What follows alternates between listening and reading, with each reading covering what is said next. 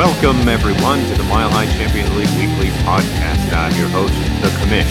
And with me, as always, is the man who doesn't believe in the moon, Big Nolsky. And joining us tonight is a man who believes the sun is a giant ball of cheese, the Grift Man. How you guys doing tonight? Prove us wrong, Mike. Prove us wrong. I can't put any better than Ben. Prove us wrong. I tried reaching out to the moon, and it's way beyond my reach. I even got on a ladder. Not going to happen. Sorry, guys. Damn you, moon. Shake your fist at the moon. All right, team. Let's get cracking. So let's look at the MVT of the week. It was the Legend of Lincoln. Yay. Sorry, Noel. It's actually the first week that you haven't won MVT this season. But I'm sorry, Noel. Yeah. Sometimes that happens. Damn it, my greed. She just won. She beat. I mean, she didn't just beat Kenfield. She murdered Kenfield 204.8 to 128. But she barely eked out the win over Vanessa, who got 204.4. So that was largely on the back of Nicholas Chubb, who had a monster 67-point week.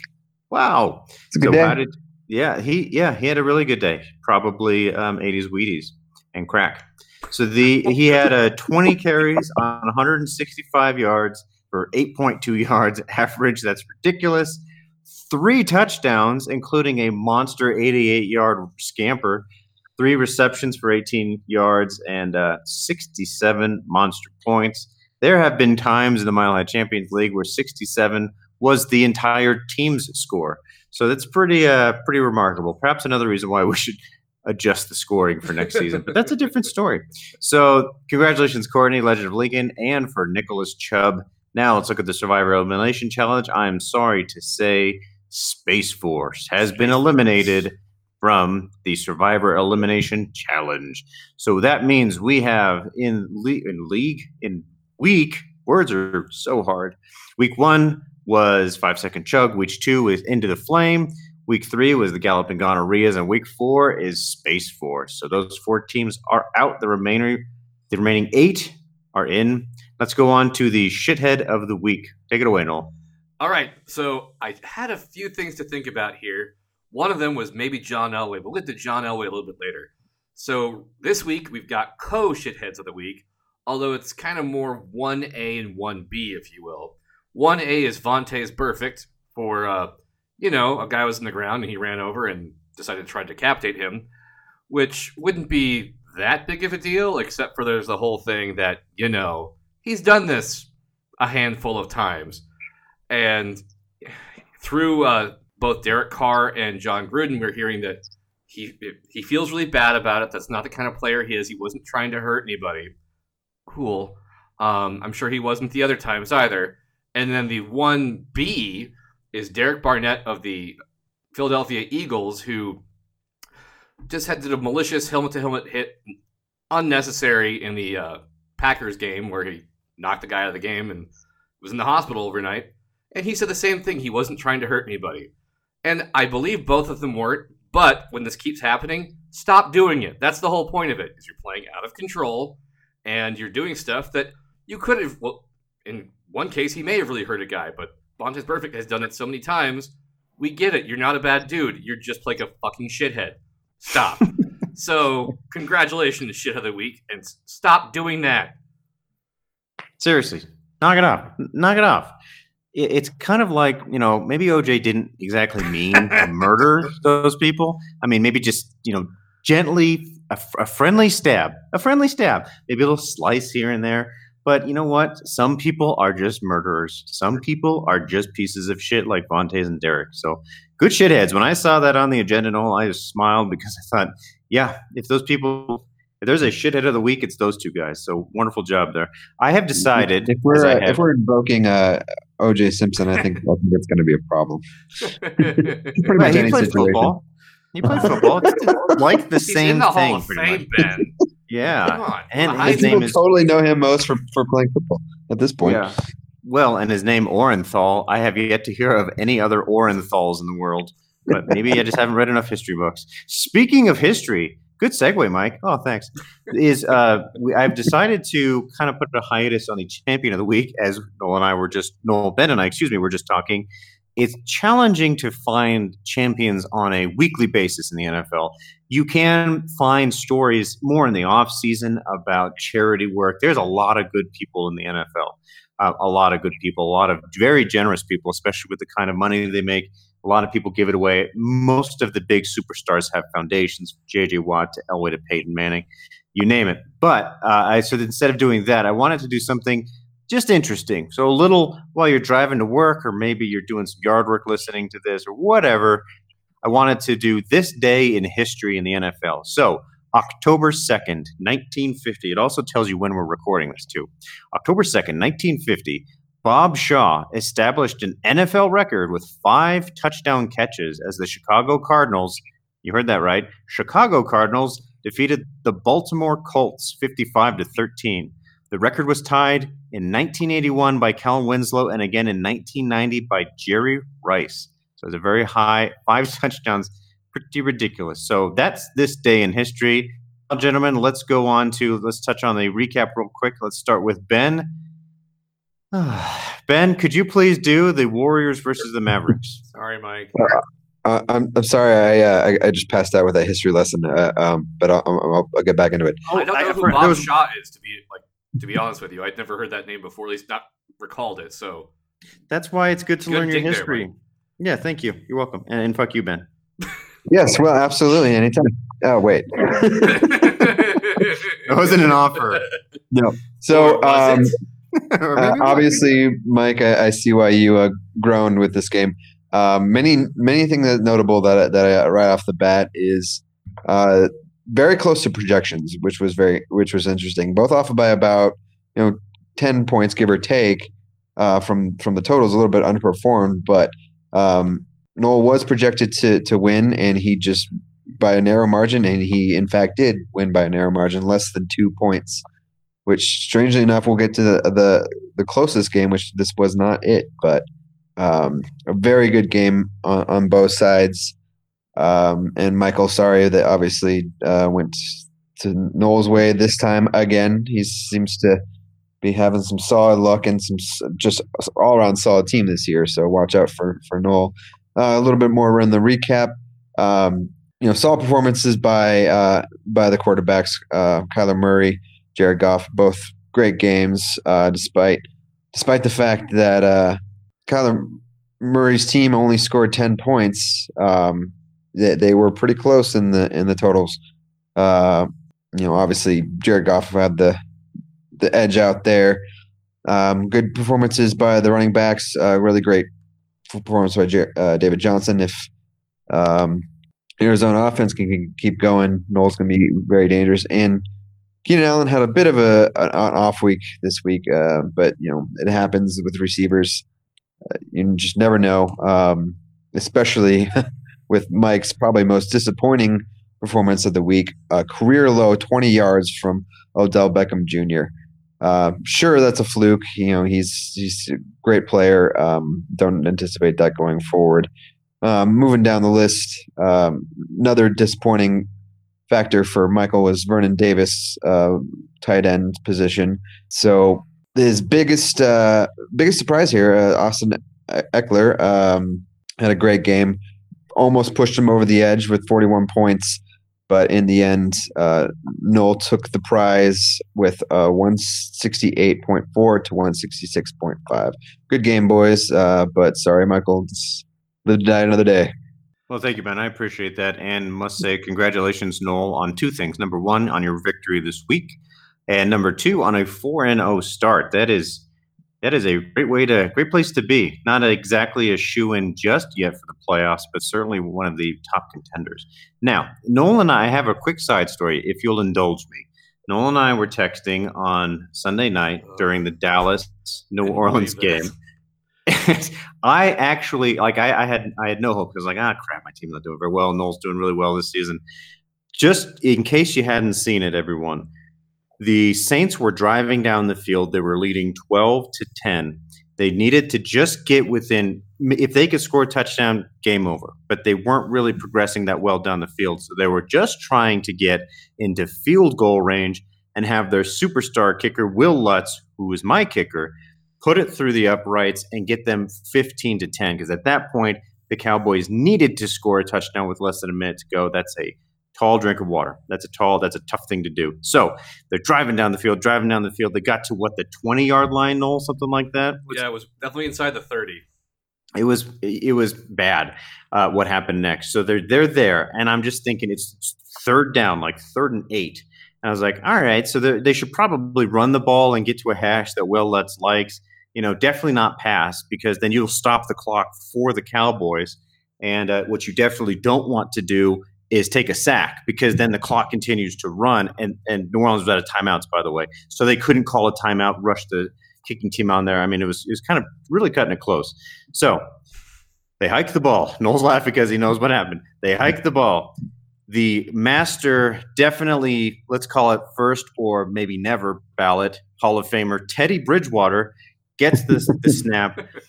He turns to his right, sees that a guy's coming, so he actually does a 270-degree turn to his right and starts facing left, right towards an edge rusher coming from Dallas. So then he thinks, well, shoot, I must turn the other direction, because that Tim must be Tebow. Yeah, if I just keep spinning, maybe the guys will disappear. And naturally, they didn't. And so he got sacked for a 14-yard loss, taking them out of field goal range. And here's the kicker, no pun intended. Had he kicked any field goal, it doesn't matter from what range, if it was a 1 yard or 50 yards, I would have scored at least 3 points, which would have put me ahead, because at the time it was 165.5 to 168.4. So I was like, yes, any field goal. Will Lutz is clutch. He doesn't miss. And I was like, just any field goal will do. Why I got 166 is naturally they had to punt, and my punter's decent. So I got 1 extra point there, and a whole lot of swearing from me for that night. So that is the story of how this game played out. I mean, not to sound like a sore loser, so apologies if I come off that way. But it was such, even though I lost, it was a fun way to lose, because it was just like, oh my God, what the fuck just happened? Like, the only thing that shouldn't have happened in the game just happened. And it was all because of Teddy Bridgewater. So I also now have an arch enemy, and his name is Teddy Bridgewater. Just replace the classic Donovan McNabb. Oh, Dante Culpepper. Dante Culpepper. Dante Culpepper, right. Yeah, that restraining order is definitely still in place. So, all right. Thank you for indulging me, folks. Let's go on. Noel, if you would please, the Spartans versus Good Juju. Yes, as Ben just alluded to before, this was the closest game I don't know if we've ever seen, but certainly I was watching it just on the Fantasy Cast thing, and I didn't want to jinx Brandon.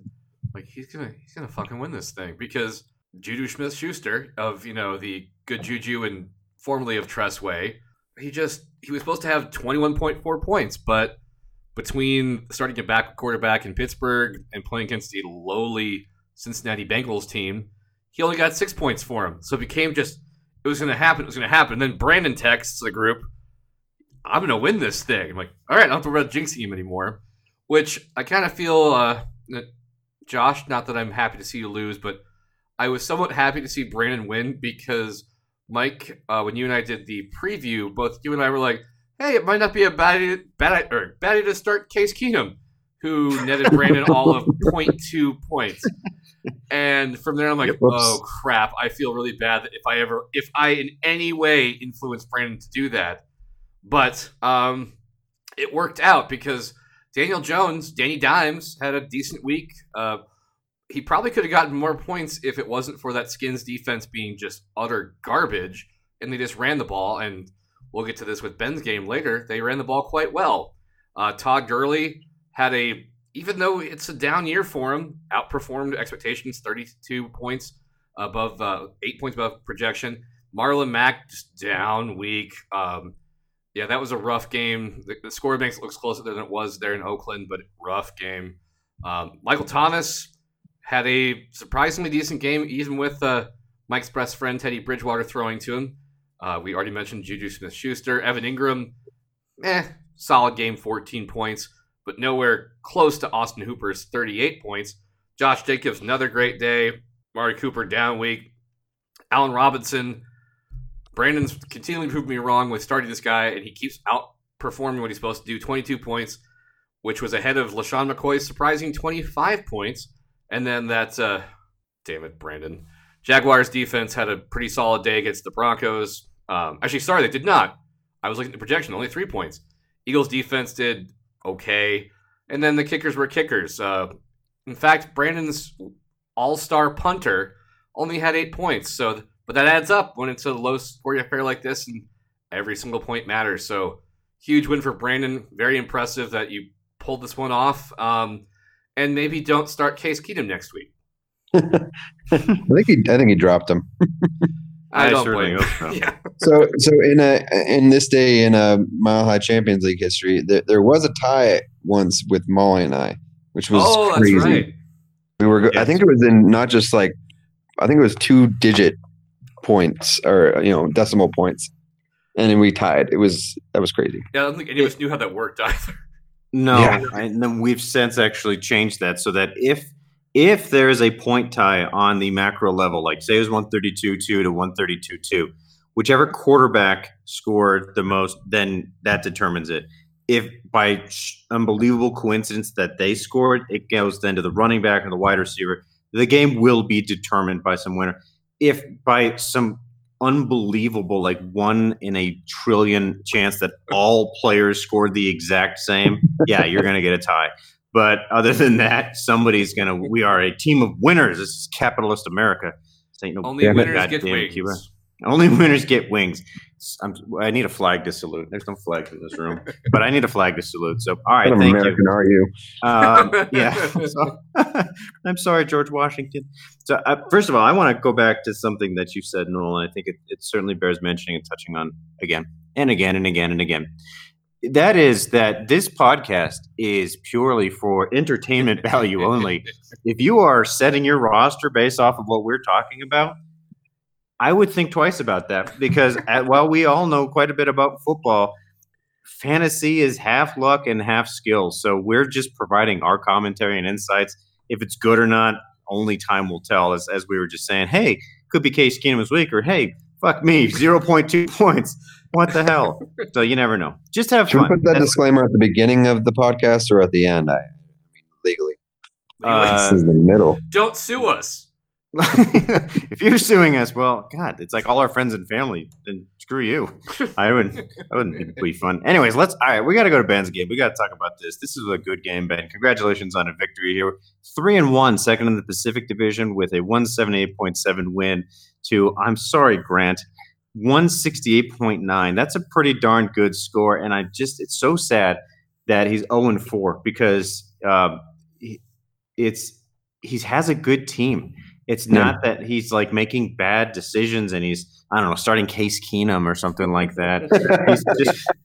He's just had a run of bad luck. And maybe perhaps that is just the baptism of fire that Larsons get when playing in the Mile High Champions League. Because you said this last week, Noel, and it is true as ever that Matt Larson is the most snake-bit player in the Mile High Champions League because he's had terrible runs of bad luck. Through the first about 7 or 8 seasons, he was on par with Brandon as having like unbelievable records. Like they were each winning like 90% of their games. And then he had just seasons where just things did not work. And so this to me looks like Grant's season is just not working right. So we are not at a place where I'm saying, hey, you're out of the playoffs. I'm sorry. 0-4 is a hard place to come back from, but that does not mean he is out of it yet. So I just wanted to offer a little bit of encouragement to you there, Grant. I think you are still well within the game here. With this kind of team and this kind of firepower, you can still make the playoffs. So let's actually look at it here, see what happened here. You, Grant, actually outperformed your projection by 20 points. And Ben, you actually outperformed yours by about 18. The thing is, your projections were a little bit higher because the computer seems to like your team a little bit more. And it makes sense why. You do have quite a good team. Both your quarterbacks are quite good. But the problem is Prescott did not have a good game this week. He only got 11.4 points when he was projected at 28. Carson Wentz performed in line with his projection, 26.2 to 25.3. What really caught me off guard was Wayne Gallman, New York Giants running back, who seems to be the star of the show now that Saquon Barkley isn't playing. So he was projected 18 thereabouts, and he got 39. I think that's what won you the game, Ben, because most other players in your lineup, besides your kicker and punter, surprisingly, either underperformed or were basically in line. So, for example, DeAndre Hopkins projected 25, got 11. Oh, Disley, excuse me, Disley actually got you 24, projected 11. Evans, good game by him in a 55-40 win against the Rams, 30 points. Sammy Watkins, I don't know what's going on with this dude. I mean, he had an amazing first week and has just been pretty mediocre since. He's putting up like decent tight end numbers, not the number one wide receiver in arguably the best team in the AFC. 11 points for you. Ravens, not great. 5.5 when they were projected 15. This is what blows me away. You were projected to get 17.2 points from both your kicker and your punter combined. You ended up getting 32 points from your kicker and your punter combined. So the odd man. I was going to say maybe you need to go downtown Denver, or you're already there pretty much. Go find Colby, shake his hand, say, hey, you're the wad man. I love you. And then kiss him right on the lips. And then send us a picture. And, well, we can't post it on the front page anymore, so never mind. Just send us a picture. We'll embarrass you somehow with that. So, anyways, good week for you, Ben. You started all the right players. Your bench didn't do that much, so I think you made wise choices as a manager there. So congratulations there. Looking at Grant's team, good week, but not great. And this is where it just kind of fell apart. Prescott got 11 when he was projected 28. Devontae Adams made up for it. He was projected 25 and got 49. Miles Sanders, running back for Philadelphia, did about in line with his projections, got 21 and projected about 20. Eric Ebron, 17 points. That's pretty good for tight end, projected 9. Brandon Cooks, almost right in line there with what was his – I have him as my quarterback. I should probably know, but Jared Goff threw for like 500-something yard this week. 60 pass attempts, but the problem here was 3 interceptions and a lost fumble.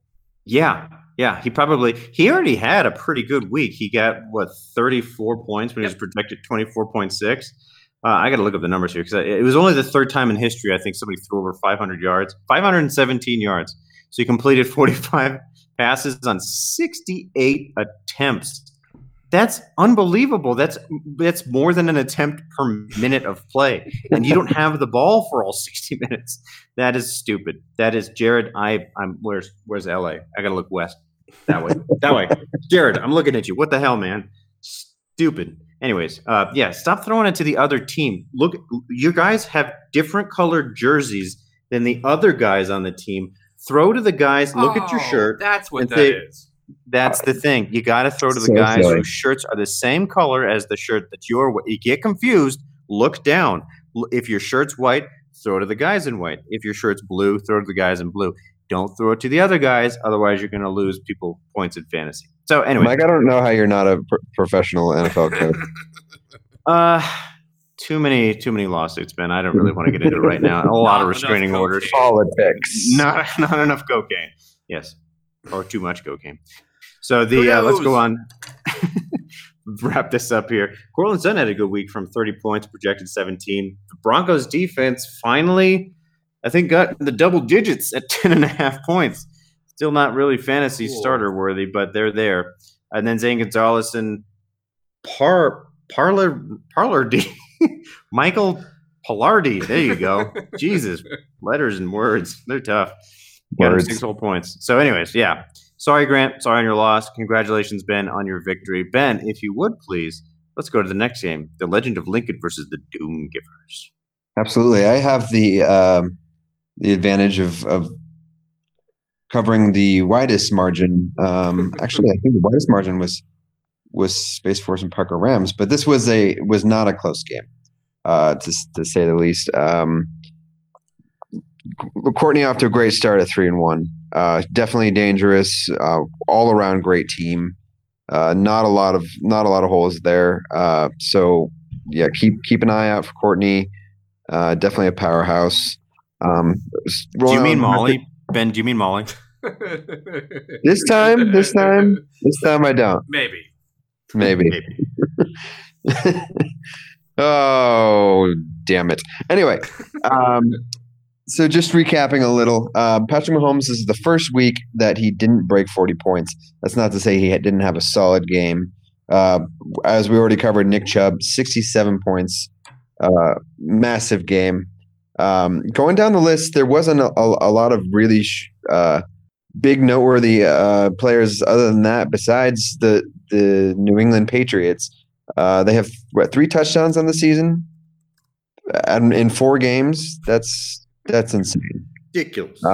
Yeah, I mean, I don't know when the Patriots are going to stop. It's becoming slightly annoying.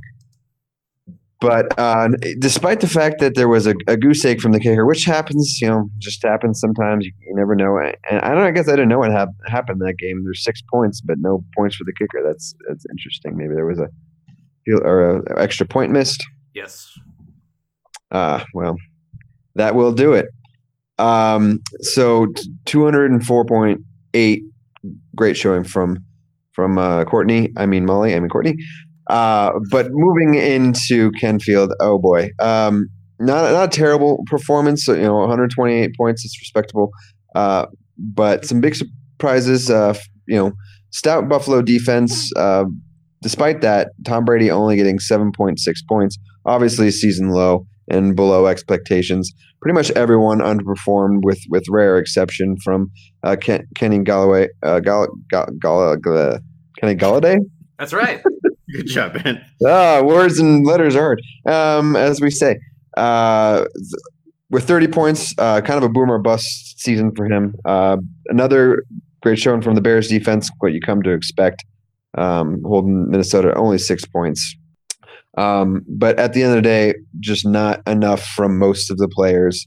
And a bit of a handcuff with Julian Edelman. If Brady doesn't perform, Edelman's not going to either. Something that's very noteworthy, however, is Kenfield's bench, which did not outscore his entire team with 2 players, but pretty close. Pretty close.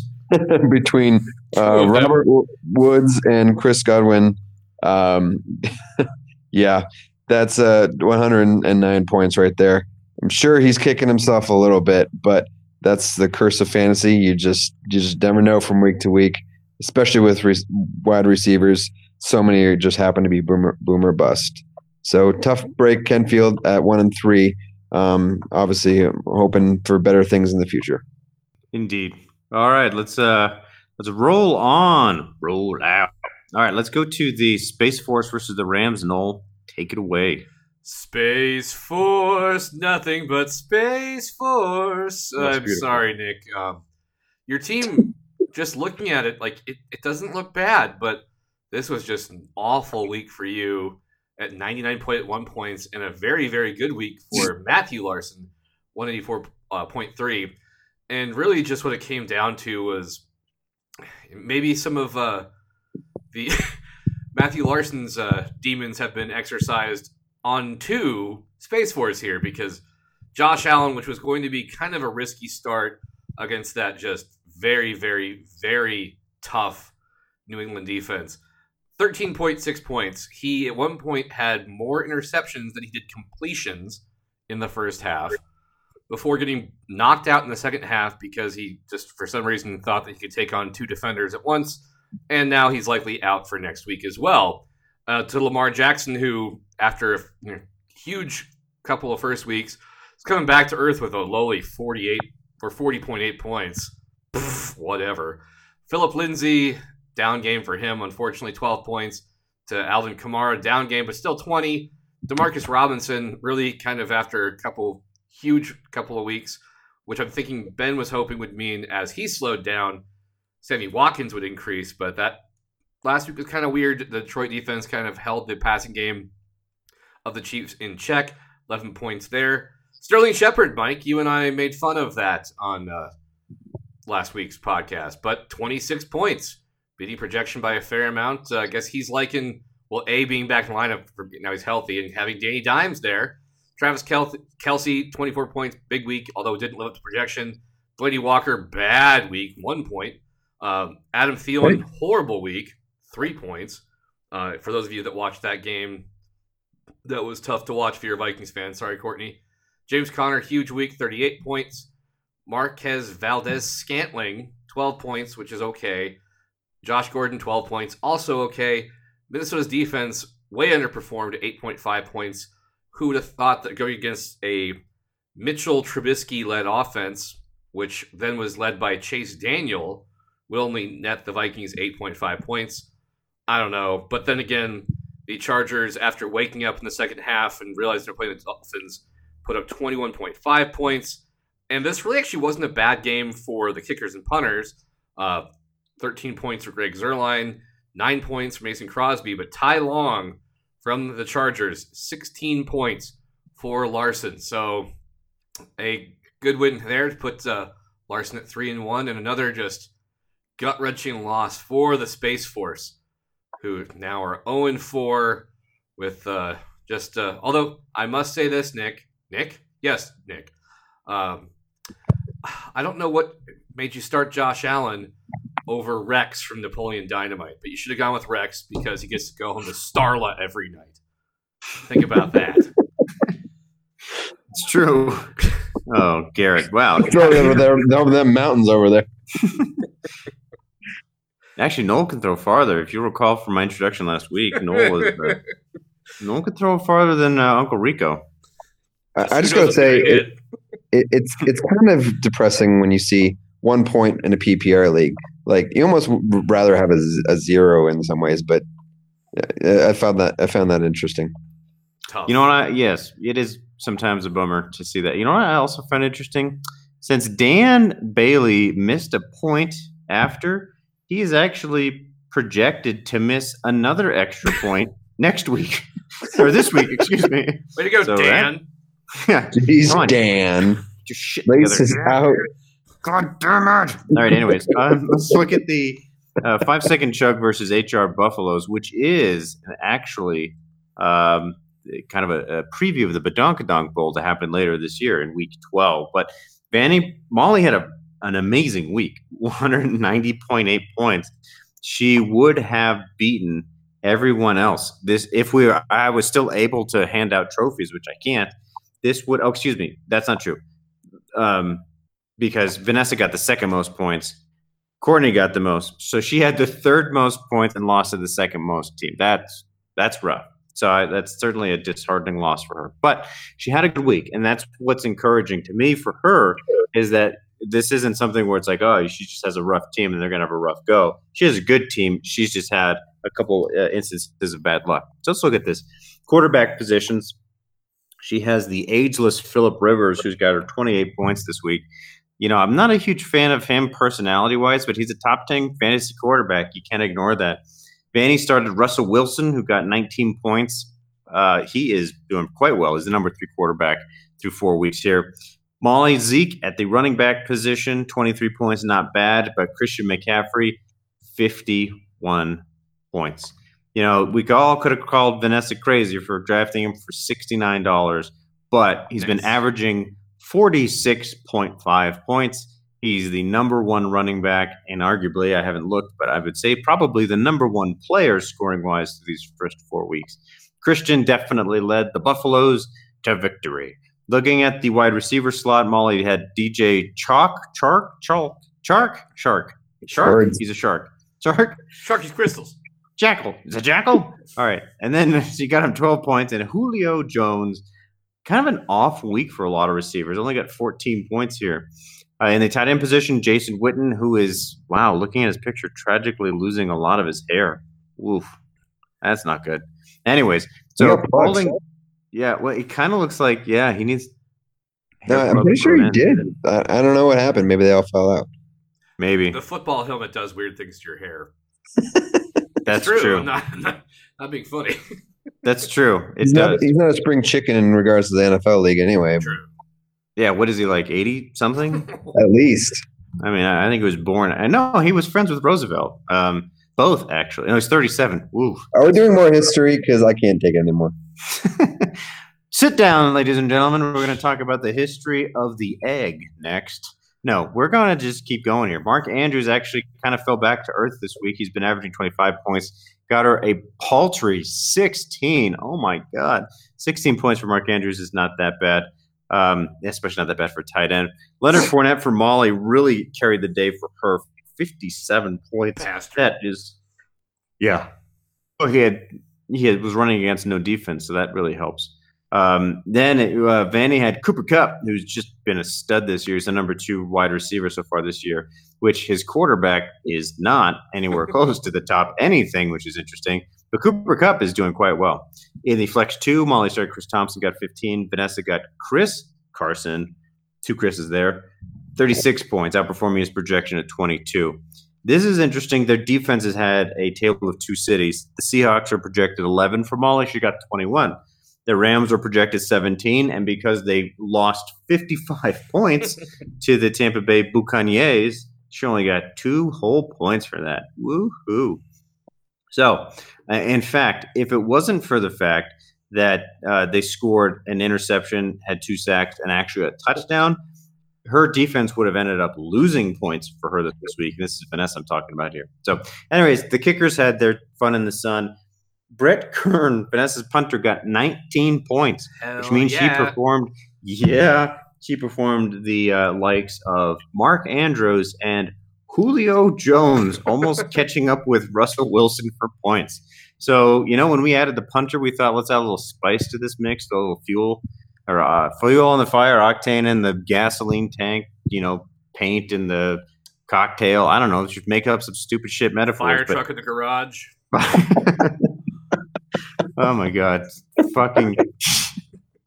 That's an inside joke, everyone, if you don't know. The shithead of the year. The shithead of his life. We have a quote-unquote friend from high school who is interested in buying and actually has purchased fire trucks in the past. Used fire truck at that. Used fire trucks. So, yeah, a little water damage, but that's to be expected. So, anyways, that's the end of that. Let's just get the fuck out of here. Let's move on to the previews of the week. So, anyways, congratulations, Vanny. 3-1. She's first in the Atlantic. Molly, tough go. I apologize, but you're at least still very competitive. Third in the Atlantic here. Let's go on to the previews. Ben, I'm going to have you analyze my game first. But first, let's talk about bye weeks. We only have 2 teams this week. The Detroit Lions and the Miami Dolphins, pretty much insignificant there, except for Stafford and Kerryon Johnson. So let's look over the previews. Ben, tackle, 5-second chug versus the Mavericks. Okay, well, so Courtney. Oh wait, I mean Molly. Okay, that joke's gonna get old eventually, right? It'll come back, Ben. Just keep working it. Keep working it. Yeah, it'll only get old like 20 years. Okay, so yes, 5-second chug. Molly versus Lincoln Mavericks. Michael. So what we're looking at right now is a very, very even match. As Molly does not currently have a defense in the defensive position. I'm assuming once she gets one in there, right now the line is only 15 points. So that's pretty much going to lock it at dead even in terms of projections. So looking down the list, we got Phyllis Rivers at excuse me, at playing Denver this week. Who knows what to expect out of that game? You feel like the Broncos are due, and their defense hasn't been letting up a lot of points. But that being said, it's anyone's guess. They're using the ladder, for God's sakes. Take the ball from Just him. take it. Wait, Ben, you bet against the Harlem Globetrotters? The Generals were due. Oh, sorry, go ahead. Well, I don't mean like that, but that being said, Phillip Rivers is a very clutch quarterback, and we should expect a pretty good performance out of him. Same with Jared Goff, slightly edging out in projections, but very even match there. Ezekiel Elliott hasn't quite lived up to the expectations, but still been pretty solid, averaging 27.5 points. Has the edge on Derrick Henry, who's also actually has the higher average on the season. But Elliott's got the Green Bay defense. We'll see how that goes. Going down the list, Mike's looking for Odell Beckham Jr. to rebound, which I anticipate he will, despite a very good San Francisco defense.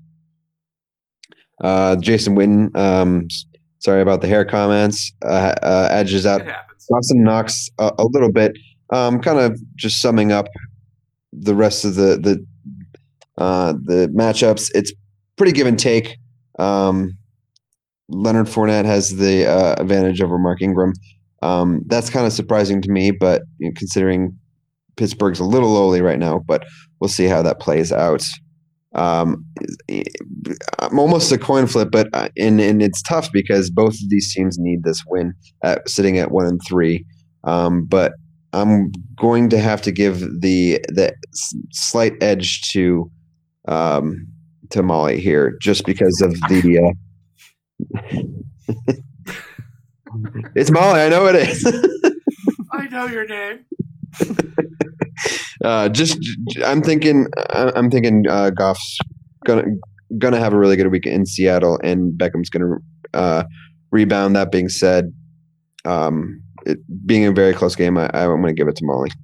Okay, cool. You know what? And I can't disagree with you actually there. I always try to look at this from an objective lens, even though it is my team. I actually agree with you.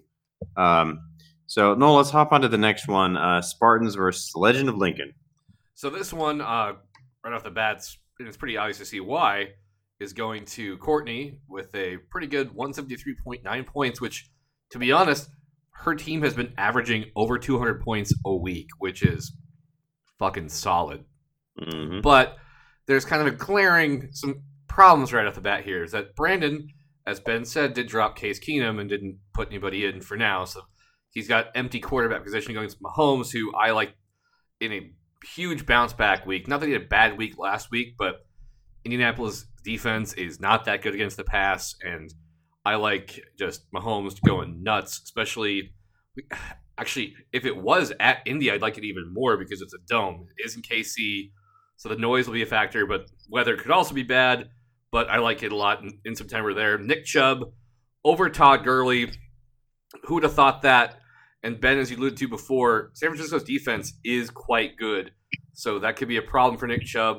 But Seattle's defense has been surprisingly decent for the fact they've been trying to do just a rebuild on the fly. So Todd Gurley, even though he'll probably get more touches, I think Nick Chubb obviously has to get the advantage there. Michael Thomas against Marquise Brown. No surprise here, Michael Thomas, because Marquise Brown can fill it up rather quick, but he's still a rookie. And he's a speedster guy, so it's going to be either feast or famine. That could start there. One thing I think is odd right off the bat as well, Evan Ingram, a check mark instead of Zach Ertz. What do you fellas think about that? No. Yeah, I'm going to have to just go ahead and disagree with you there. I think they're both overprojected personally, but I agree with you, Ben. But yeah, we all agree that it's Zach Ertz is the check mark against the Jets. Without their top middle linebacker, especially. Josh Jacobs up against a very stout, just tough to run against Chicago defense. I know that from last week where Dalvin Cook just had a down week. Going against James White, who, this is another one I don't agree with. James White is a PPR machine at running back. They love to use him that way in New England, so I like James White over Josh Jacobs, as much like Josh Jacobs. Allen Robinson is going to prove me wrong again here, but it's Fitzgerald, and he's going to get his touches. I like that in a slight advantage there. Jaguars defense with Carolina's offense. Carolina's offense has been pretty good, even with Cam Newton out. But, at some point, they're going to have to come back to earth. Patriots defense against whoever is starting at quarterback, whether it be Case Keenum or, Dwayne Haskins, the rookie quarterback out of Ohio State. So I really like Patriots defense over Jaguars defense here. Gostkowski, who Brandon will surely bench because he had hip surgery, so he's out. Dan Bailey, who Mike said is projected to miss another, was it an extra point or a field goal? Extra point. Yeah, that probably won't happen, so we don't know there. So right now, check Dan Bailey. Logan Cook, the punter to have apart from Brett Kern. Even though only ranked 13, what's going on here? Against Riley Dixon of the Giants, who I think now will be less of a factor. Now that Danny Dimes is in there, and old Eli has been put out to pasture. So this is, I think, not pretty easy win, but this is pretty easy to see why this is in Courtney's column here. So both teams 3-1, and both vying to move. And to basically hold the secure position of first in the Mountain Division, but I think this is Courtney's game to lose. All right. I again don't disagree with you there. I can't believe she's been averaging 200 points plus a game. That's just nuts. That is Good nuts. job, Courtney. Yeah, seriously. That is playoff caliber to be sure, but then possibly even Colorado Bowl level material. All right. Thank you, Noel. Let's dive into Ben's game versus Mr. Kenfield here. So as of now, Kenfield there's a couple things. You're not starting a kicker, Ben, so that kind of skews it. And Kenfield is starting a guy who's on bye week, so that kind of skews it too. So we'll do the best we can on a Wednesday night here to analyze it. But I think it's even with those deficiencies, you were projected 163 to his 123. So even if he were to throw in, he's also starting Miami's punter, who's also on bye. Yay! Say he threw in a pretty good wide receiver, running back, and a punter. You're still not at 40 points, especially when you put in a kicker. So your projections, regardless of where they are, ultimately, you are still going to be projected more than what Kenfield is. So let's look at this as to why that might be. So your quarterbacks, both great, but Wentz has been doing better for you, Ben, 30 points a game versus Tom Brady getting 26.2, which, okay, all right, that made me think of something. I'm going to dive down a huge rabbit hole here. We just got back from Boston last week or something, Thursday last week. And I have to say, Ben, I think it took you coming from Boston to find a beautiful girl to be with, because I can't tell you how many mediocre looking people are in Boston. It is the weirdest thing. Like you go to LA or New York and there's just like models walking around. But in Boston, everyone looks like, I don't know. It's just attractive women are all cops. We all know that. Oh, that's true. Okay, funny story about that. You have a fucking problem with the cops in Boston? I don't understand. You guys are a bunch of fucking chatterheads. I swear to God. I don't want to fucking even talk to anyone. The women in fucking Boston are goddamn beautiful, and I don't want to fucking hear it. All right. I respect your wrong opinion on that, Ben, but I respect it nonetheless. The one very attractive person we saw was a cop, and the other thing we noticed was that everyone in Boston jaywalks. It seems to be the national pastime of Boston. The one cop I'm talking about jaywalked right in front of us. We were waiting for the thing to go, and she's like, nah, fuck this, and just walked right across the street. It's like, okay, I guess it's not illegal here. It's just something you should probably not do.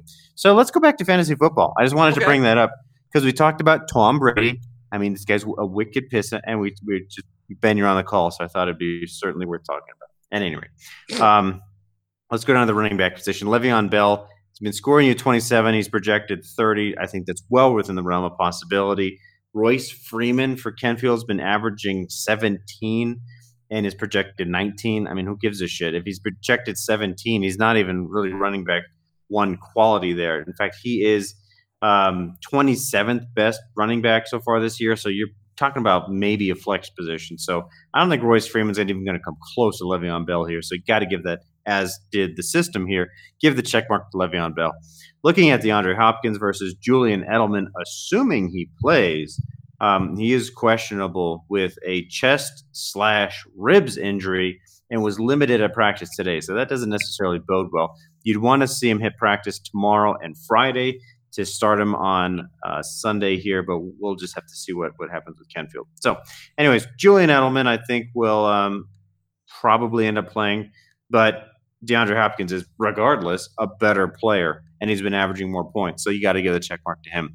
Looking at the tight end positions, you've got Disley. This dude's on fire. 6th best tight end throughout the year.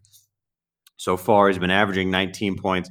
Only projected 14.2. What? No, that doesn't make sense to me.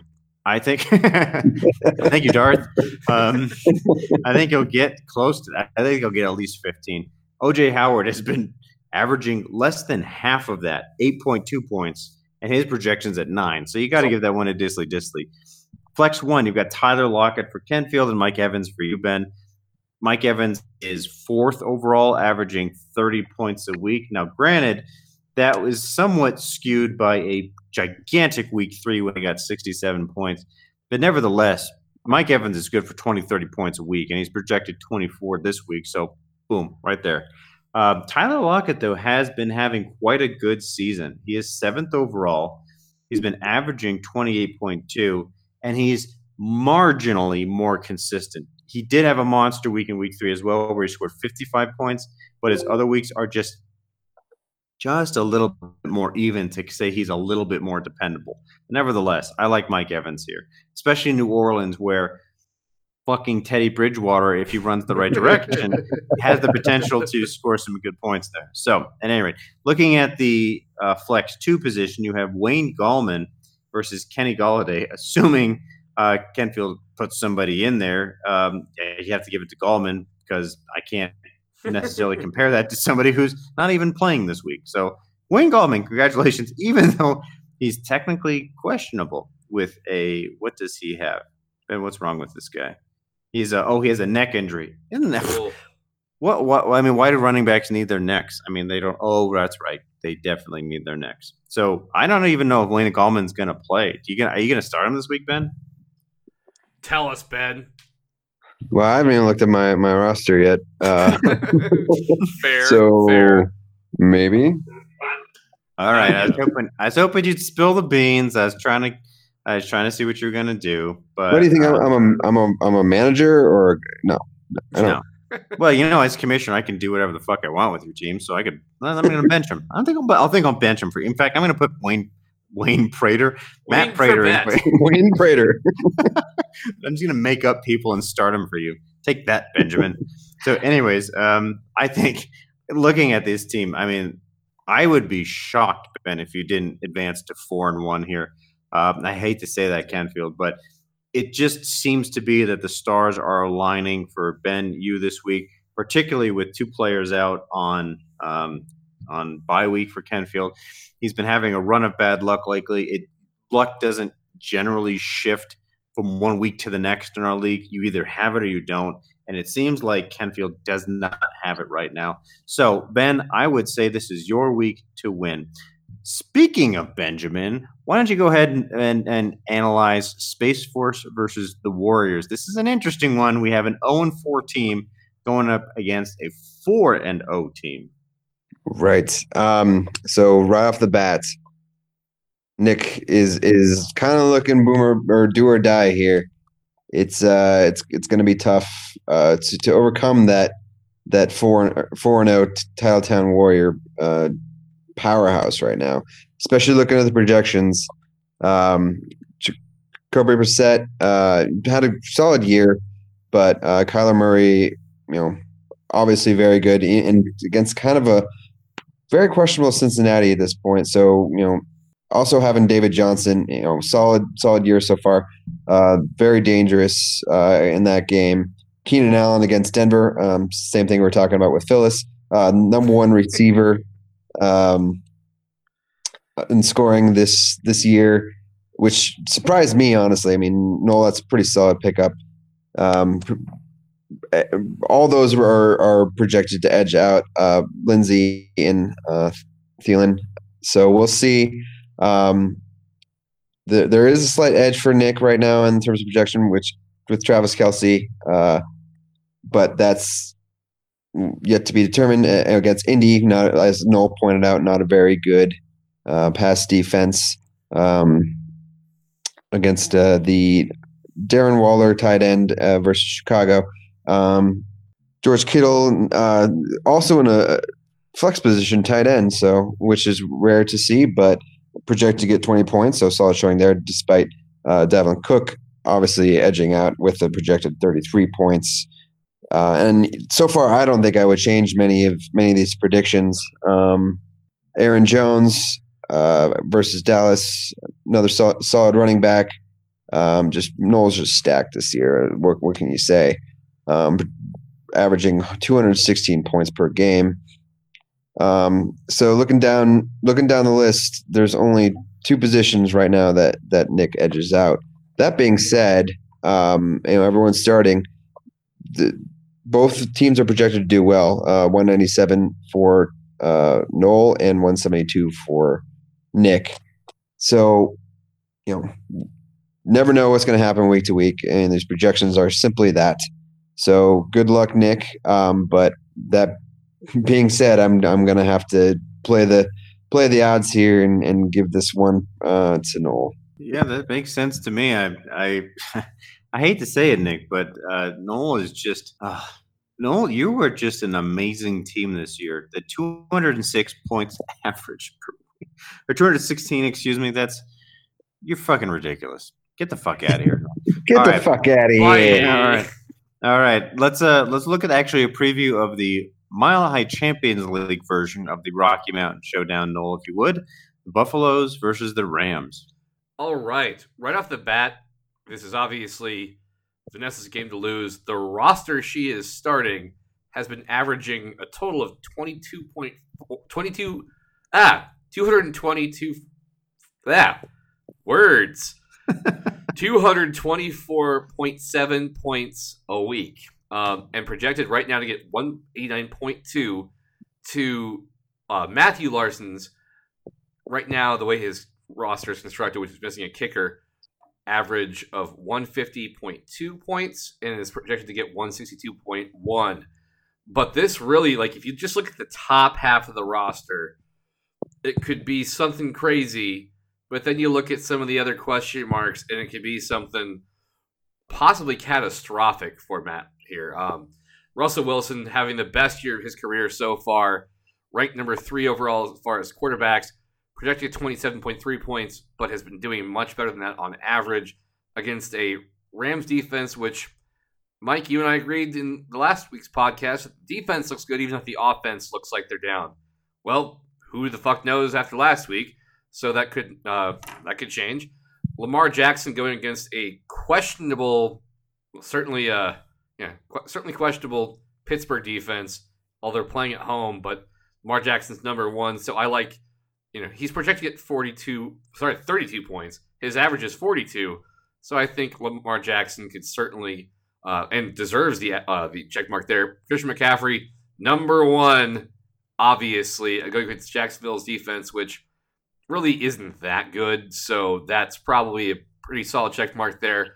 Alvin Kamara, he's suffering because Mike's best friend, Teddy Bridgewater, is at the helm, quarterback position for the Saints. So I think right there that makes sense. Julio Jones got to bounce back even against a tough Houston defense. And here's where he gets some problems with Matt Larson's roster. Josh Gordon, probably going to play, but is questionable. Delaney Walker, probably, I don't know if he is going to play. He's on the older side of the NFL. Go against a very stout Buffalo defense, so that could be rough. And Mark Andrews, Mike, as you said, coming back to earth, but he's going to get back going again, even though he is questionable. And then here is where kind of, I think, Vanessa really pulls away. Cooper Kupp, just number 2 wide receiver, fantasy-wise, going against Seattle's secondary, which is pretty questionable. Melvin Gordon, Mike, I hope I'm not jinxing you here, but this is his first week back, which means his work will be very low compared to usual. So unless he has a couple huge plays, it really probably won't be there for him. So I don't think that 19.1 projection is very good. James Conner hasn't been practicing with an ankle injury, and that Baltimore defense is pretty good. So Chris Carson against the Rams defense, that's going to be a toss-up, but I like Chris Carson there. Rams defense against Seattle, and Chargers defense against Denver. I'm sorry, I like that. Kickers, well, Matt Larson has to start one. But yeah, this really, really, really is Vanessa's game to lose. But there's a lot of firepower, even with all the question marks on Matt Larson's team. But yeah, it's going to be tough. There's a 27-point line, and even starting a kicker isn't going to make much difference there. So this one should go to Vanessa quite easily. Yes, I agree with you there. All right, let's hop on this last one here. Good Juju and a Tressway versus the Galloping Gonorrheas. 2-2 for Josh, 0-4 for Grant, as we're talking about here. This should be an interesting one. Grant is projected right now to lose. Matt. Josh is projected to get 150. Grant 122. But Matt he Moseston. has. Yeah, what? What? Nothing. Grant currently has Devontae Adams, who is questionable and not projected to get any sort of points here. So I definitely think that line will close up here. I just don't know exactly what it will close to. So let's kind of take a peek at each of one of these positions and see what we can find out. So in the quarterback position, Josh has Aaron Rodgers. Grant has Dak Prescott. I think I'd give this one certainly to Dak Prescott here. Dak has been, minus last week, has been doing quite well. He's projected a whopping 28.4 to Aaron Rodgers' 26, but the big difference is Dak has been averaging 32 to Aaron Rodgers' 24. Moreover, both of them are playing pretty tough defenses, so it's not like one is playing an easy one, one's playing a tough one. Aaron Rodgers is going against the 6th-ranked Dallas, and let's see, Dak is going against the 2nd-ranked Green Bay. Amazing. They're playing each other. So that'll be actually kind of a fun matchup to watch here. The check mark is in Dak Prescott's column, and I agree with that with the computer here. There's a lot of Q's on Josh's team, I just realized. Marlon Mack is questionable right now. He has a nutsack injury. No, it's his ankle. He wasn't present for Wednesday's practice, so that's going to be difficult to see if he actually plays. He is going against a pretty weak Kansas City defense at 26th. Miles Sanders, the Philly running back, is going again against a pretty weak New York Jets defense here. The big difference is Marlon Mack has been averaging 24, whereas Sanders is averaging 17. So I got to give this one to Marlon Mack. Juju Smith-Schuster is a very good wide receiver with a mediocre quarterback versus Devontae Adams, much of, I'd say, above average wide receiver with an above average quarterback here. It used to be great. Juju did not practice today. He has a toe injury, so it's difficult to say if he'll actually play. It would be good for Josh if he did, because Baltimore's defense is 26th ranked against wide receivers versus Adams, if he plays, is going against Dallas's 5th ranked wide receiver defense. So just looking at that, and especially since Devontae Adams was also questionable, as I noted, I would actually have to give this one to Juju Smith-Schuster, just because I think he's got a little bit more upside here.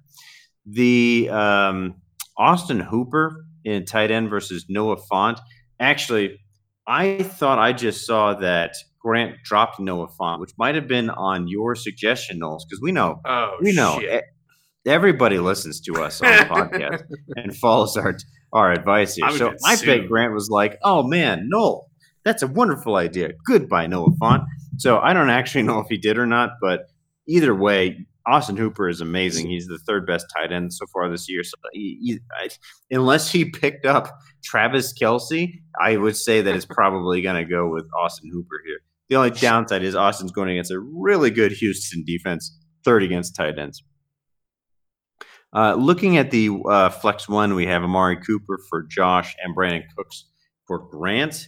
They have Amari Cooper as getting the check here, but I don't know. I think I'm going to call an upset.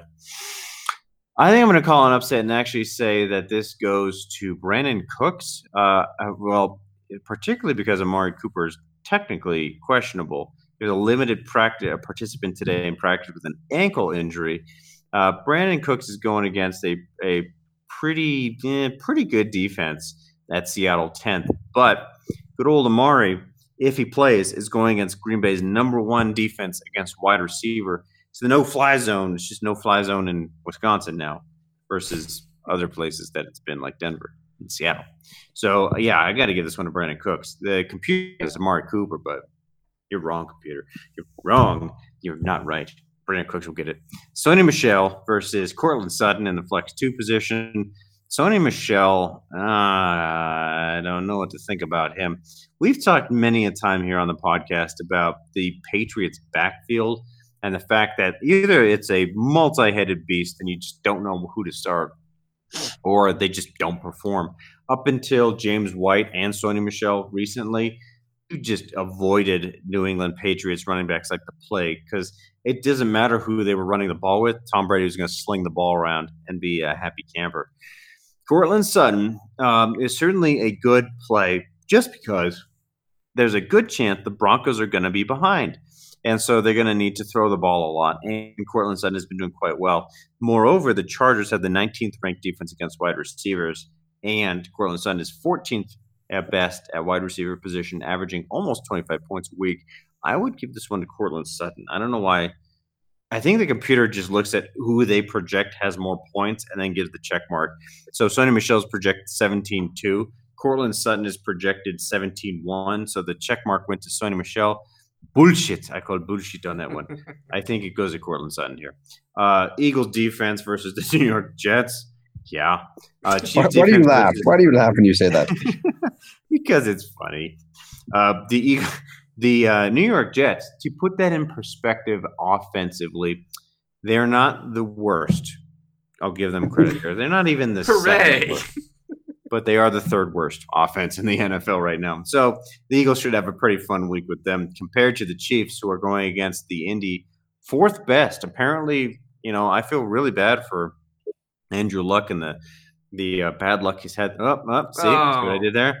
The troubled times, let me just put, he's had in Indianapolis. But Jacoby Brissett seems to have really come through for them, and they seem to be really doing well on offense. So the Chiefs' defense is going against the fourth best Indy offense. So who knows what's going to – who knows? I have no fucking idea. So anyways, let's look at the kickers and punters. Yes, they both have kickers and punters. So the God – man, this is a tough one. This is a really tough one because I like both of these lineups, like both of these teams. I'm going to say that I'm going to play a little hypothetical here. I'm going to assume Davante Adams doesn't play with a toe injury. I'm going to pretend that he throws in Michael Gallup. This is Grant I'm looking at here. I think then Grant might actually get his first win of the season. That's going to be my projection. That's my bold call of week 5.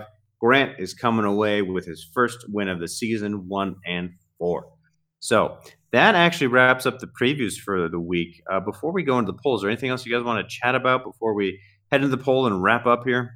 I would mention that a couple things. Mike, I think even with the down week last week for Odell Beckham Jr., I think the offense kind of with Baker Mayfield, rather than trying to focus getting the ball to Beckham, just kind of spreading the ball around and just taking what the defense gives you with as many weapons as they have bodes well for Beckham in the future because it's just going to be big plays as opposed to just little slant throws, which is really good. My second thing is if you have a running back that's going up against two of my favorite teams, the Packers or the Broncos, play them. Play them.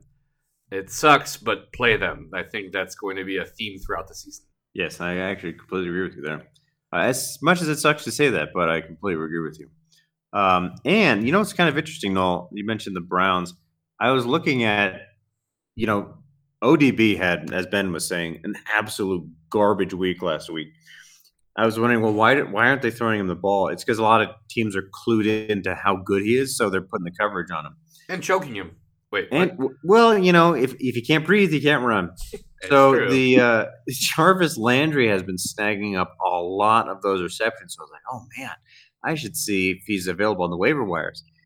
Noel, who owns Jarvis Landry? I do. He was on my bench and he's concussed. He was a stud in Miami. He was arguably their best player for a long time there in Miami. I feel bad that he's concussed. I mean, I don't want any player to get hurt. Oh, of course, ever. Maybe besides Teddy Bridgewater. But it's fun to watch the Browns play, and which is such a weird thing to say because the Browns have been bad for so many years, well over a decade. They've been bad, but it's fun to watch Baker Mayfield play and Odell Beckham Jr. and Jarvis Landry. There seems to be a real synergy between Jarvis Landry and Baker Mayfield that I actually don't see yet between Odell Beckham Jr. and Baker Mayfield. I would actually think, and this is going to sound kind of painful because I own him, I actually think Landry, even with his concussion, has the potential to outscore Beckham when it comes to points on the Browns this year. Just because Mayfield and him, I don't know, maybe they're besties, maybe they go to coffee, maybe they play Halo together, I don't know, but they're good. They're really good. So anyways, let's wrap up with the poll, wrap up with concluding statements, and get the fuck out of here. We've wasted a lot of these people's time, so let's look at this. So my question to you all is, Are you worried about the bye weeks? And it's a binary answer. You either have hell no or hell yes, and that's it. Whoa! What the fuck are you doing, Ben? Sorry, I was trying to play the Darth Vader. No. Well, I appreciate. Thank you, Ben. I Didn't appreciate come your. through, obviously. Well, Yeah. Well, with I'll our work on my sound quality- effects for next time. Thank you. Please do. I mean, our budget each week is $100,000. I'm surprised that we had such low production value on that no from Darth Vader, but we'll work on that for weeks. Anyways, all right. Well, I think we've said our piece here, gentlemen. So let me ask you before we sign off: is there anything else you guys want to chat about this evening, football related? I mean, I know I've taken us down Boston to who knows, God knows what, but is there anything else you guys want to talk about tonight? I'm good. I am solid. I'm going to go have a scotch before they get taxed. Good man. All right. Well, thank you everyone for listening. If you've stayed for us this long, we really appreciate that. I really appreciate both of you guys being on our call tonight in our podcast. Thank you, Noel. Thank you, Ben. Thank you everyone for listening. And Noel, please send us out. Thank you, Kamish. Go, Marco.